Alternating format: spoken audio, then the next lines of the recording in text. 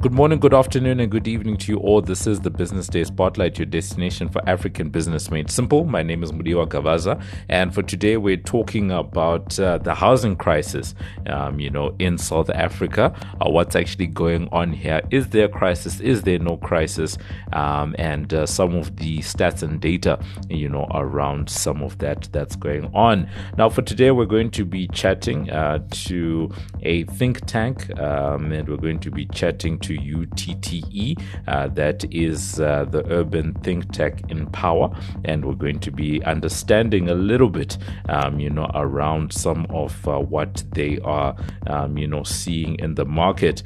They actually say that almost 30 years after the dawn of the RDP era, South Africa's chronic housing crisis is spiraling towards a tipping point, and we're going to try and understand what that tipping point is and try to understand, where we are for today. So to help us make sense of it all, we are joined by Ben Kollenberg, who is an architect and director over at UTTE.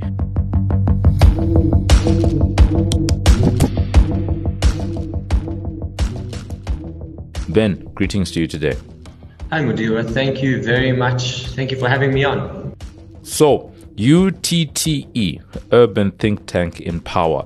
A little bit around, some of the work that you guys do before we get into the housing discussion.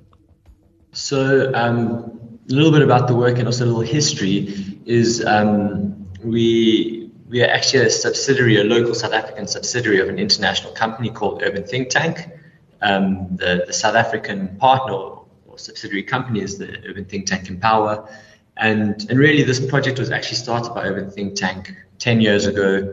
A lot of the work we do, a lot of the work the international company does revolves around social impact, especially in informality, in informal settings. The company was started in Caracas in Venezuela, but we've done work across Caracas, Rio de Janeiro. We've done a little bit of work in the United States of America. There's quite a big global footprint around the world. Of course, there's actually been quite a lot of work done in Colombia, in Barranquilla, and then of course in South Africa. And really, where the South African company started was in 2012. One of the co-founders of Urban Think Tank, Alfredo Brillenberg, was invited to talk at the Design in Durban. Coming to South Africa for the first time, there's many similarities and learnings to be taken across and shared through practices in different developing contexts, and I think that's where it all began. I mean, he was fascinated personally by South Africa, but more than that, there was so much overlap and similarities and differences that we started to look further into it, and that's how we got here. Fortunately for Urban Think Tank, and unfortunately for the population of South Africa, there's no shortage of social impact challenges and social impact projects required in South Africa, and it only made sense, in order to achieve our desired income or our desired impact, to open a South African office to really focus our work.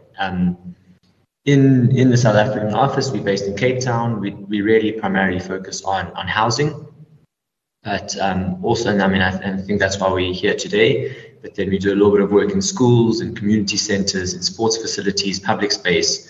So we really aren't, constricted by the housing model, but it certainly is our focus at the moment. If I may ask, what is it about housing, that you guys decided that, this is something that you guys want to maybe take a lead on? Like you said, there's so many social impact issues in a country, such as South Africa. I'm even thinking of some of the other countries that you said Urban Think Tank has a presence in. A lot of South American countries, a lot of emerging market countries, and there tends to be a lot, that's going on there. But specifically for SA, why housing? So to be honest, you mentioned earlier, South Africa's, we had to speak about the housing crisis. South Africa's in a housing crisis, and while we, maybe that is true, and I think it is true, but I would actually argue that we're here to speak about the housing solutions, or alternative solutions to existing problems. And I think Yeah, it's no secret that the backlog of housing grows quicker than the provision of housing. Unfortunately, I mean, I think it's something that is quite a significant problem. And while it's not the only problem, I think, you know, a solid base and security of, to be honest, on just a conceptual level, security of belonging, you know, your place in the city, your place within the country, your place within a community. If you are homeless, if that sense of security isn't reinforced, I think there's many other issues down the line that you don't have the autonomy or it's very difficult to deal with. So I think, you know, we actually wanted to come at this from a different angle and say, we architects, we are, you know, we're not, obviously we get into the socioeconomic challenges and the socioeconomic context of the project, but really we're experts in we're the spatial experts, we're experts in design, and where it all starts is at home, you know, is within communities, within families. We especially want to invest in the next generation, you know, growing up within a more formalized, dignified, supportive home, and really that's kind of where all you know, the thought experiment of how can we make an impact, how can we make a difference, that thought process led to housing. Okay, cool. So let's actually get into some of those solutions then, Ben. When we look at something like RDP, right? We mentioned it at the start of today's session. That was the Reconstruction and Development Program, and it was a socioeconomic policy framework that was implemented by the government of Nelson Mandela in 1994. And out of it, you know, housing was a huge focus of that particular policy. Are we saying that the policy itself, there was something wrong there? Has it been an implementation thing? Are we saying that perhaps there could have been more work done after an initial RDP phase, you know, to extend whatever that policy is? Like, where do we see ourselves? Because like you said, there's a housing crisis, but maybe we could understand a little bit around, you know, how we've gotten here, and maybe you could characterize for us what that crisis actually looks like. Thank you. I mean, I think to start off, I would like to note or to clarify that, you know, first of all, we aren't an alternative to the RDP, or now it's actually called the BNG, the Breaking New Ground model. And I think that, you know, the major problem isn't the existing model, it's that there aren't additional models, it's that they're not alternative solutions to the problem. I think the one size fits all mentality is limited. You know, it's not the issue, but it has limited scope to benefit people on the ground. Whereas I think, you know, the RDP system is hugely admirable and absolutely necessary. You know, it is limited in its impact. So that's where we come in, where we have a very different approach to the RDP or to the BNG model, where we, rather than a top-down implementation and building quantity over quality, we start at a smaller scale interventions, working much closer with community members to both to conceptualize, but then also to design and build the units, to design and build the communities. We work at a different scale to, you know, also empower the residents through the process of the collaboration, but then also through the actual construction, where about 50% of the workforce in the building processes are from community members or from surrounding communities, where the members are then upskilled and trained to, you know, to further on, you know, to progress. After we leave site, they've now got a skill, they're now, you know, more employable than they were previously. But then even within the communities, after we finish, we don't, you know, it's not a simple handover and walk away. There's very careful framework set up within the developments to you know, ensure the sustainability of it. Whereas I think, you know, working at the scale of, you know, 70 to 100 homes within a community, there's a lot more impact you can make there on an individual level, whereas I think an RDP system rolling out hundreds of thousands of homes has a different layer of impact. We maybe impact many more, but at a smaller scale. So I think, both systems are absolutely, vital. And maybe the shortfall, which you mentioned in your question, is actually that there aren't more systems, that there aren't more options and alternatives for provision of housing. I think, if I'm not mistaken, at the moment, there's about, just in the Western Cape, there's about 30% of all housing provisions across the province would be considered or could be considered affordable housing, and that's including RDP, that's including alternative, smaller scale models, the SHRA models, but the need for it is just over 70% of the population. So it's quite a disconnect in terms of the provision versus the need. And I think there's lots of different options for, higher class or top tier housing, whereas there's actually very, very few, if not, there are very few options for the poorer communities, which I think that's the fundamental problem. So we are a business economics and finance platform. So we do need to understand, for now, why provision hasn't gone to the bottom of the pyramid. Is it not making economic sense? Is it a space in which is it a space that's seen as maybe is only for the public sector to take care of, that type of thing? Like what are the economics at play here that have kept options at a minimum at the bottom of the pyramid? So I think it's multiple factors. Coming from an economics lens, I think that is, of course, the biggest factor. For private sector to work in a space such as this, it is extremely difficult. And I think the legislation, the bylaws, surrounding it are important. It ensures that houses are built legally and safely. But there's a lot of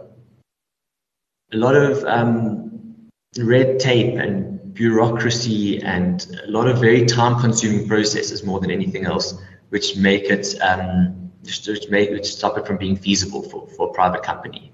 So I mean, we're a non-profit, and just to give you some context, that we've now been doing this for 10 years.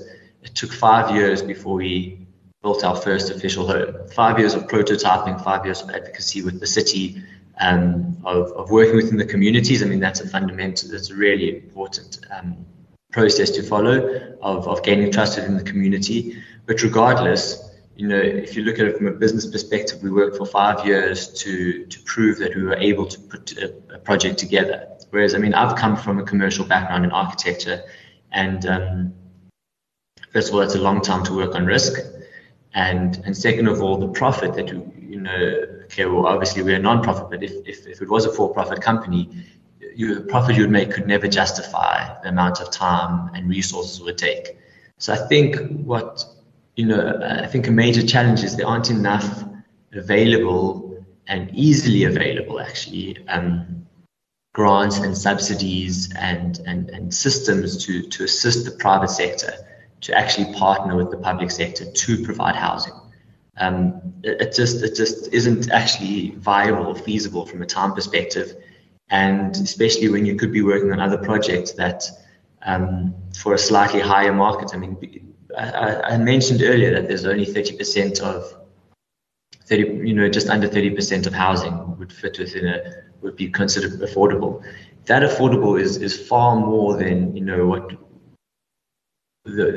what would be considered a qualifier for breaking new ground or RDP project. So there's a few different categories which work on a sliding scale for who's considered affordable housing, and it's far easier to provide for the top tier of affordable housing than the bottom tier of affordable housing because of resources for payback, for example, or access to land at a slightly higher cost, or even not even a slightly higher cost, just a cost. It's more easily justifiable when you can earn better from that. And so there's very little option for the lowest tier of the affordable market. Now that sounds like quite a complex web that's there. Like you said, the hard economics. It sounds like it's not making sense for a lot of your private sector players to be participating. You need to have that assistance that's coming in from the other side of the equation. Your subsidies, whether it's going to be subsidies, tax breaks, whatever incentives need to come in, to make something happen. On the other side of that equation, we've spoken quite a bit about, the private sector, is the political will to make something like this happen. Could you talk to us just around what something like that looks like? Because if we're saying that the current situation is untenable for the private sector because a lot of the time the return is just not going to make sense, what's happening on I'm going to call it the public sector piece of that equation, buy-in from government, that type of thing.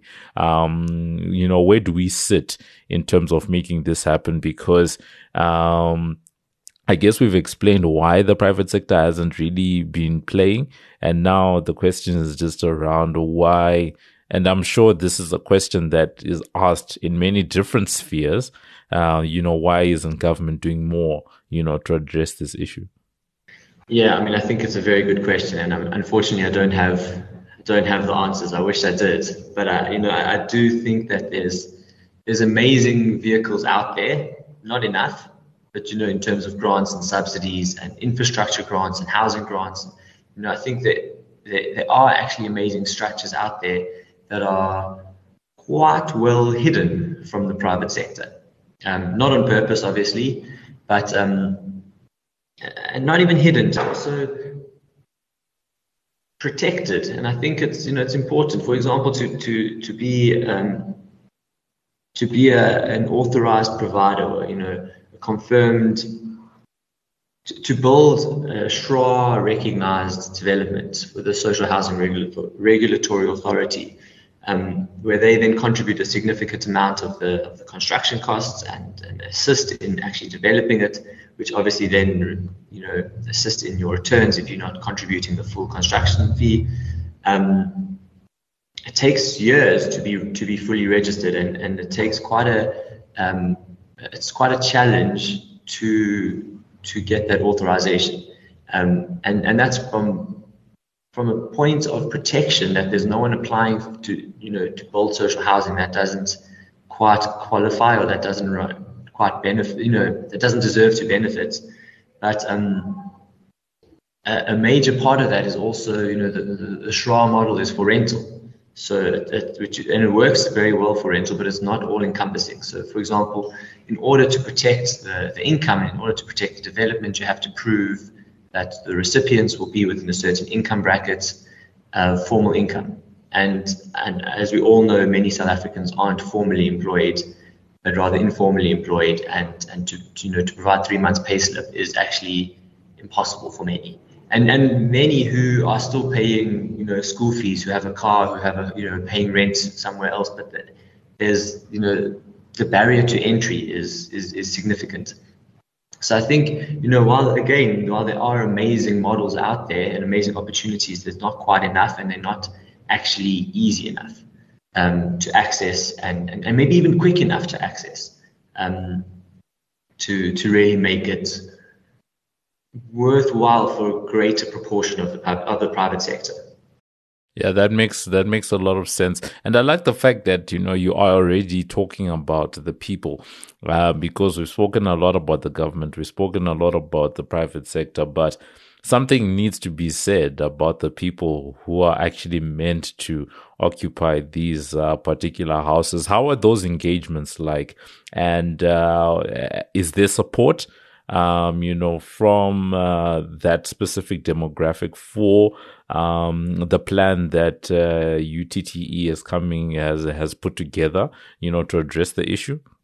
Yes, I think it's funny. We usually actually start at this point, but it's I think maybe one of the successes of UTTE is we're working top down, partnering with the city, but more importantly, we're actually working bottom up. So the community collaboration is actually key to the success of any empower development. That it really, I don't think we've mentioned it on in this discussion yet, but so far all of our sites that we've developed have been invaded sites previously.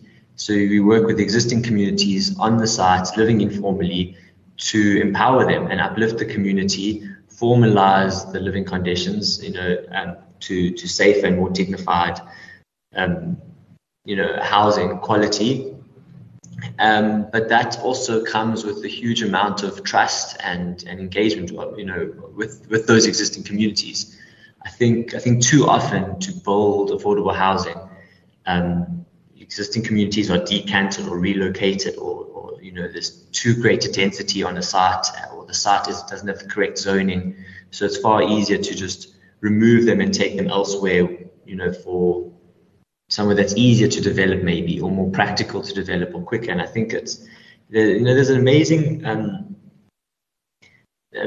network of support, and I guess it's relationships. These existing communities have been in place since our community one our very first full community that we developed had been an informal settlement since 1986. So for nearly 20 years before the RDP home had properly began, this community had been living here together. So to break up that community, to break up those social ties, and it doesn't. We don't believe we can replicate it better elsewhere. I think we quite firmly believe that it's important to work with the community where they are to really uplift them and empower them. And obviously with that comes a huge amount of trust. So in the very first resident who allowed us to demolish his home, and with the promise of building a new home, took a huge amount of, he really took a leap of faith that when we then delivered, 4 other residents then put their hands up to say, what, we trust that you will do this. I think, unfortunately, these communities hear are often promised things that aren't always followed through, and that lack of trust, I guess, just manifests and grows, especially for outsiders coming in to make a difference. Why should they trust us? We've got no skin in the game. We don't live there. We don't, participate in that township economy that they can hold us accountable in other ways. But to gain that trust is so important to, just in terms of strengthening those existing community ties and relationships, and building them up from where they are. I think that's the most important aspect of the project. One of the ways that housing policy, or a lack thereof, especially from an execution point of view, tends to manifest itself is in informal settlements. I think you mentioned you touched on it just now, but I wanted to drill down a little bit more into some of those informal settlements, because in some of the writing that's come out of the UTTE is the fact that we should not be stigmatizing informal, some of these informal settlements. Do you have examples of where something like that has actually worked, in terms of some of the plans that you guys have, put together in terms of helping some of the more informal spaces? So to be honest, we actually, as it stands, we are relatively new to, the South African informal settlement. So, I mentioned earlier, we've done a lot of work across Colombia and Venezuela and Brazil. And I think in South Africa, we've now recently established ourselves in earning that trust, in working with the community and developing strong relationships with community leaders and community liaisons and just community members. I think something that I didn't quite mention earlier is, in creating those frameworks for the community to thrive, you forget that those frameworks already exist. with community leaders and leadership within those communities. But regardless, we've only, we've relatively recently in the last few years established that, and have had from our very first development in Site C in Khayelitsha, there have been 9 other sites in the vicinity within about 2 or 3 kilometers of that have been invaded, informal settlements, which the residents and the community leaders have put their hands up to say, will we please come and develop those sites next? Would we be open to that? Which has been, quite a proof of concept in terms of, if we call it a hub and spoke system, we've now got the hub and, where we can really make an impact in providing, amenities and facilities, schools, creches, community centers, churches, which then complement the housing. Now that can be seen as the hub, but the spokes are as soon as you start to branch out, there's been other opportunities, both from city and from other community members looking at developing elsewhere. And I think you mentioned that it's quite an interesting concept to play with, that informal settlements are often seen as the problem, but actually to many they're the solution, because there's thousands and thousands of immigrants every year with nowhere to live, no provision for housing, and informal settlements provides that for a relatively affordable price and a relatively adaptive price. I think there's something very agile in the township economy. As soon as something is needed, it's provided, because you don't have to jump through all the hoops that you do in through the bylaws in any other formal context. And I really do think working from that bottom up, there's a huge amount of potential. I mean, I think there's a fantastic example which we haven't been involved we haven't been involved with at all. It's 69 Leratoli in Langa, which is an art gallery which has recently opened. I think it was earlier this year. But even from that, there's in that Leratoli, in that street, there's a whole hub of activity that's now started. And it's as one company, as one business, as one entity rises up, it just pulls everything else up with it, and it's a certain kind of catalyst or catalytic reaction where it's really lifting that whole area up. It's quite amazing to see, and I really think that it's not to say it's not important to get affordable housing within the CBD, but if we can lift up the existing informal sites, I think it will be hugely impactful to combat this mentality of wealthy areas and wealthy areas with amenities and facilities and opportunities, and then the informal, poorest areas where it's just a transitional place. You come in as soon as you can afford to, you get out of there. Do you have examples, of where it doesn't, it's obviously because you guys are still relatively new to the market, it doesn't need to be South Africa, but anywhere else in the world, or whatever examples that you can give us of informal settlements where some type of rejuvenation or some type of assistance has been able to be given, to uplift a community? Yeah, so I mean, one of the biggest projects that Urban Think Tank has undertaken is a series of vertical gymnasiums, which are typically in the favelas, in the townships in Venezuela and Colombia.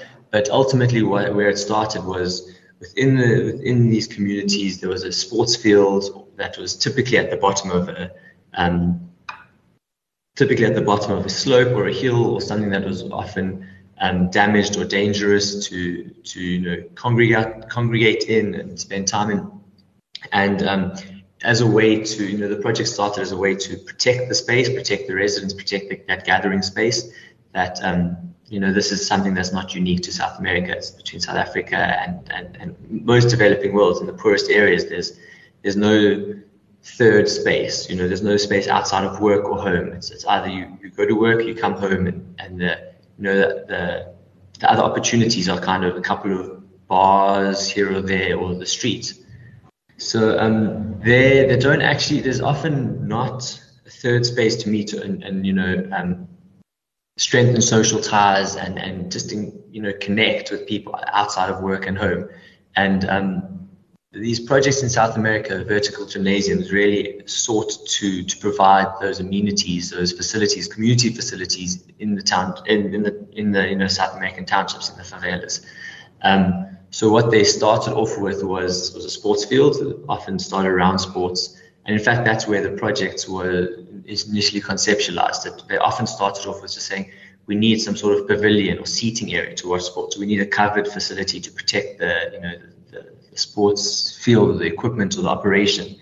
And they were in very small spaces, horizontal footprint, and that's where the project, was conceptualized. And if we grow it upwards, we can add a whole lot more, support for the community, whether it is, youth cafes or support centers or, daycares and creches. They were combined into this vertical program, and it was quite simple, very, cleverly conceptualized and simply made for impact.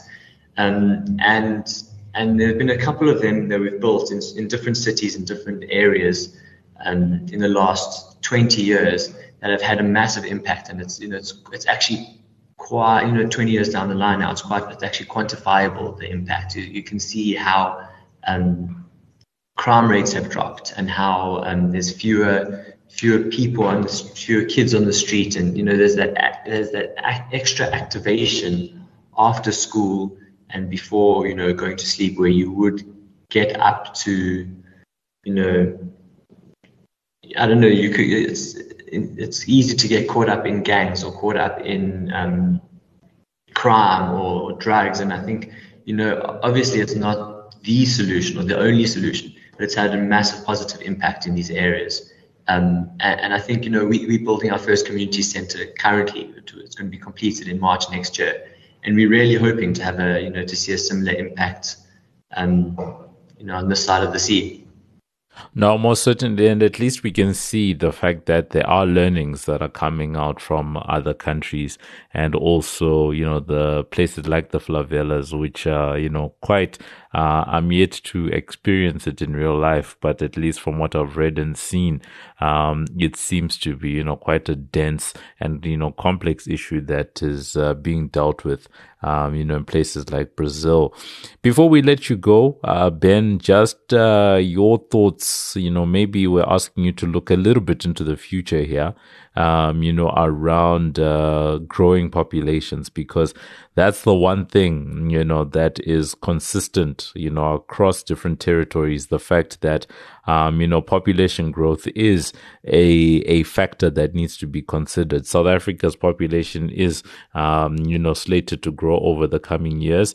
And chances are, if we are flagging a housing crisis now, then with the bigger population, it makes sense that a housing crisis would also scale at the same side, in line with the population growth as well. How does UTTE actually plan to actually scale up some of its plans to address some of these issues?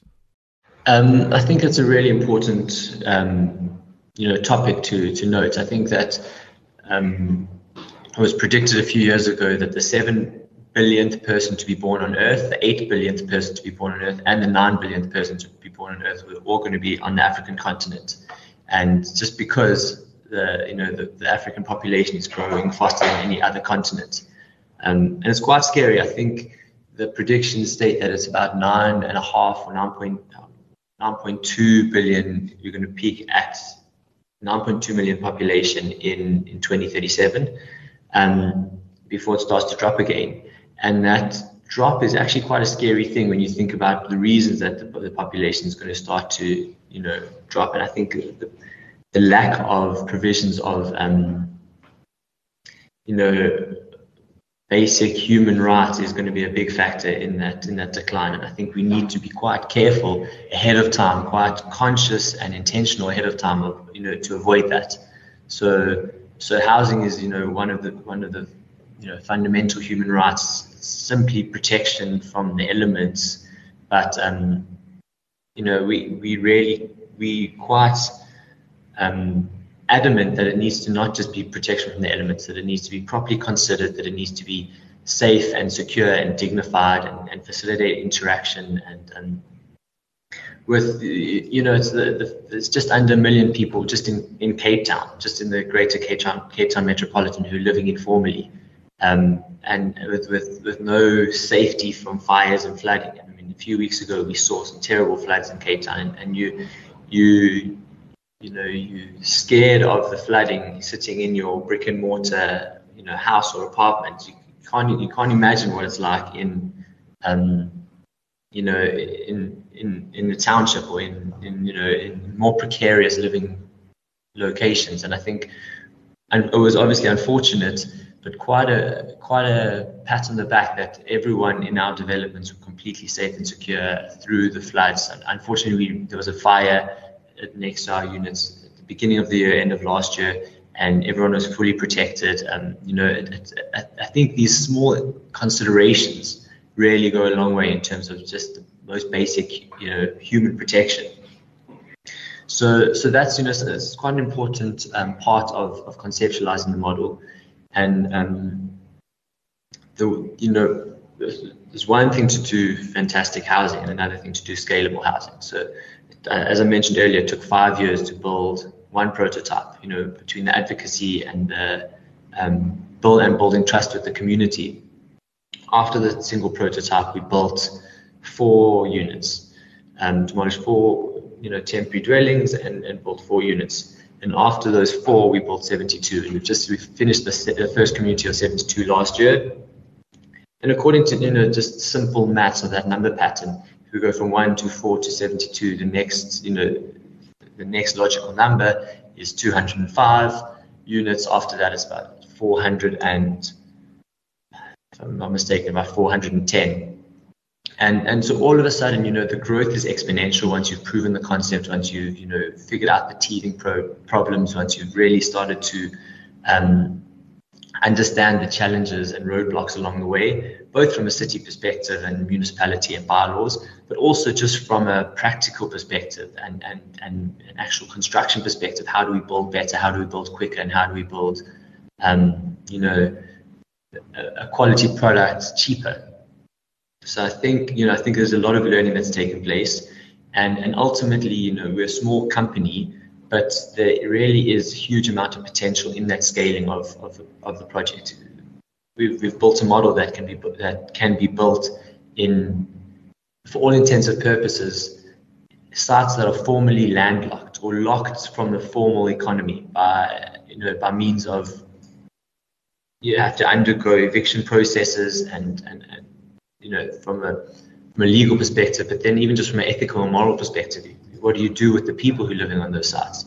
And the fact that there are about 3,000 of these sites available in the province means that that there's a huge impact that can be made.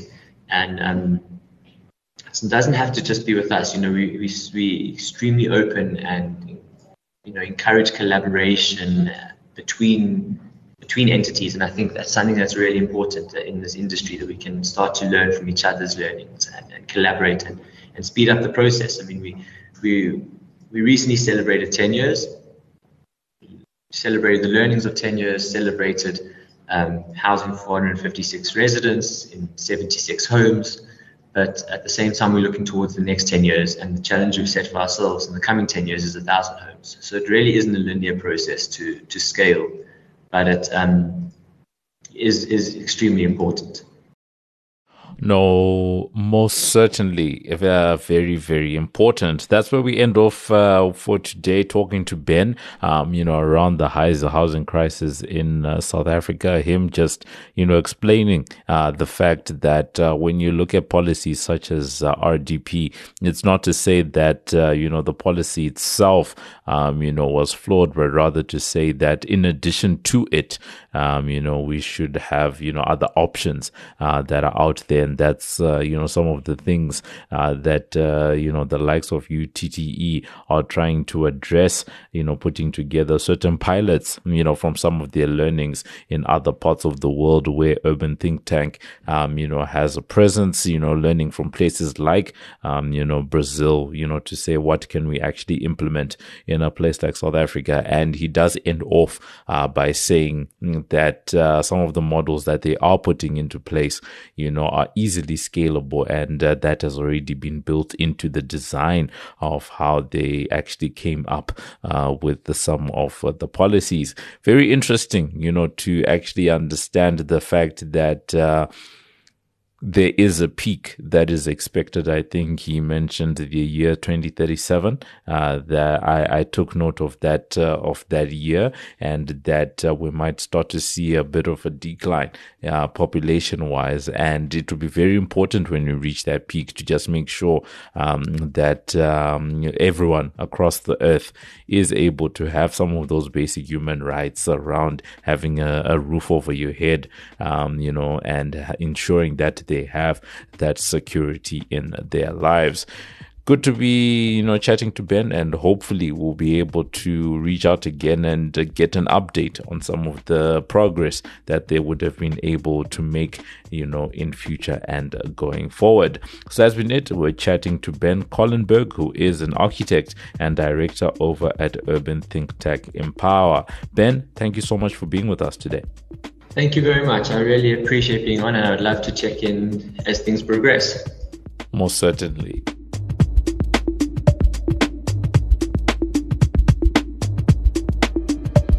And that's been it for this edition of the Business Day Spotlight. Remember that you can find our latest podcast on Business Live. That's under the podcast Business Day Spotlight tab. On Twitter, we're #BD Spotlight. And remember that you can review and subscribe for free on iono.fm, Spotify, Apple Podcasts, Google Podcasts, Pocket Casts, or wherever you choose to get your pods casted.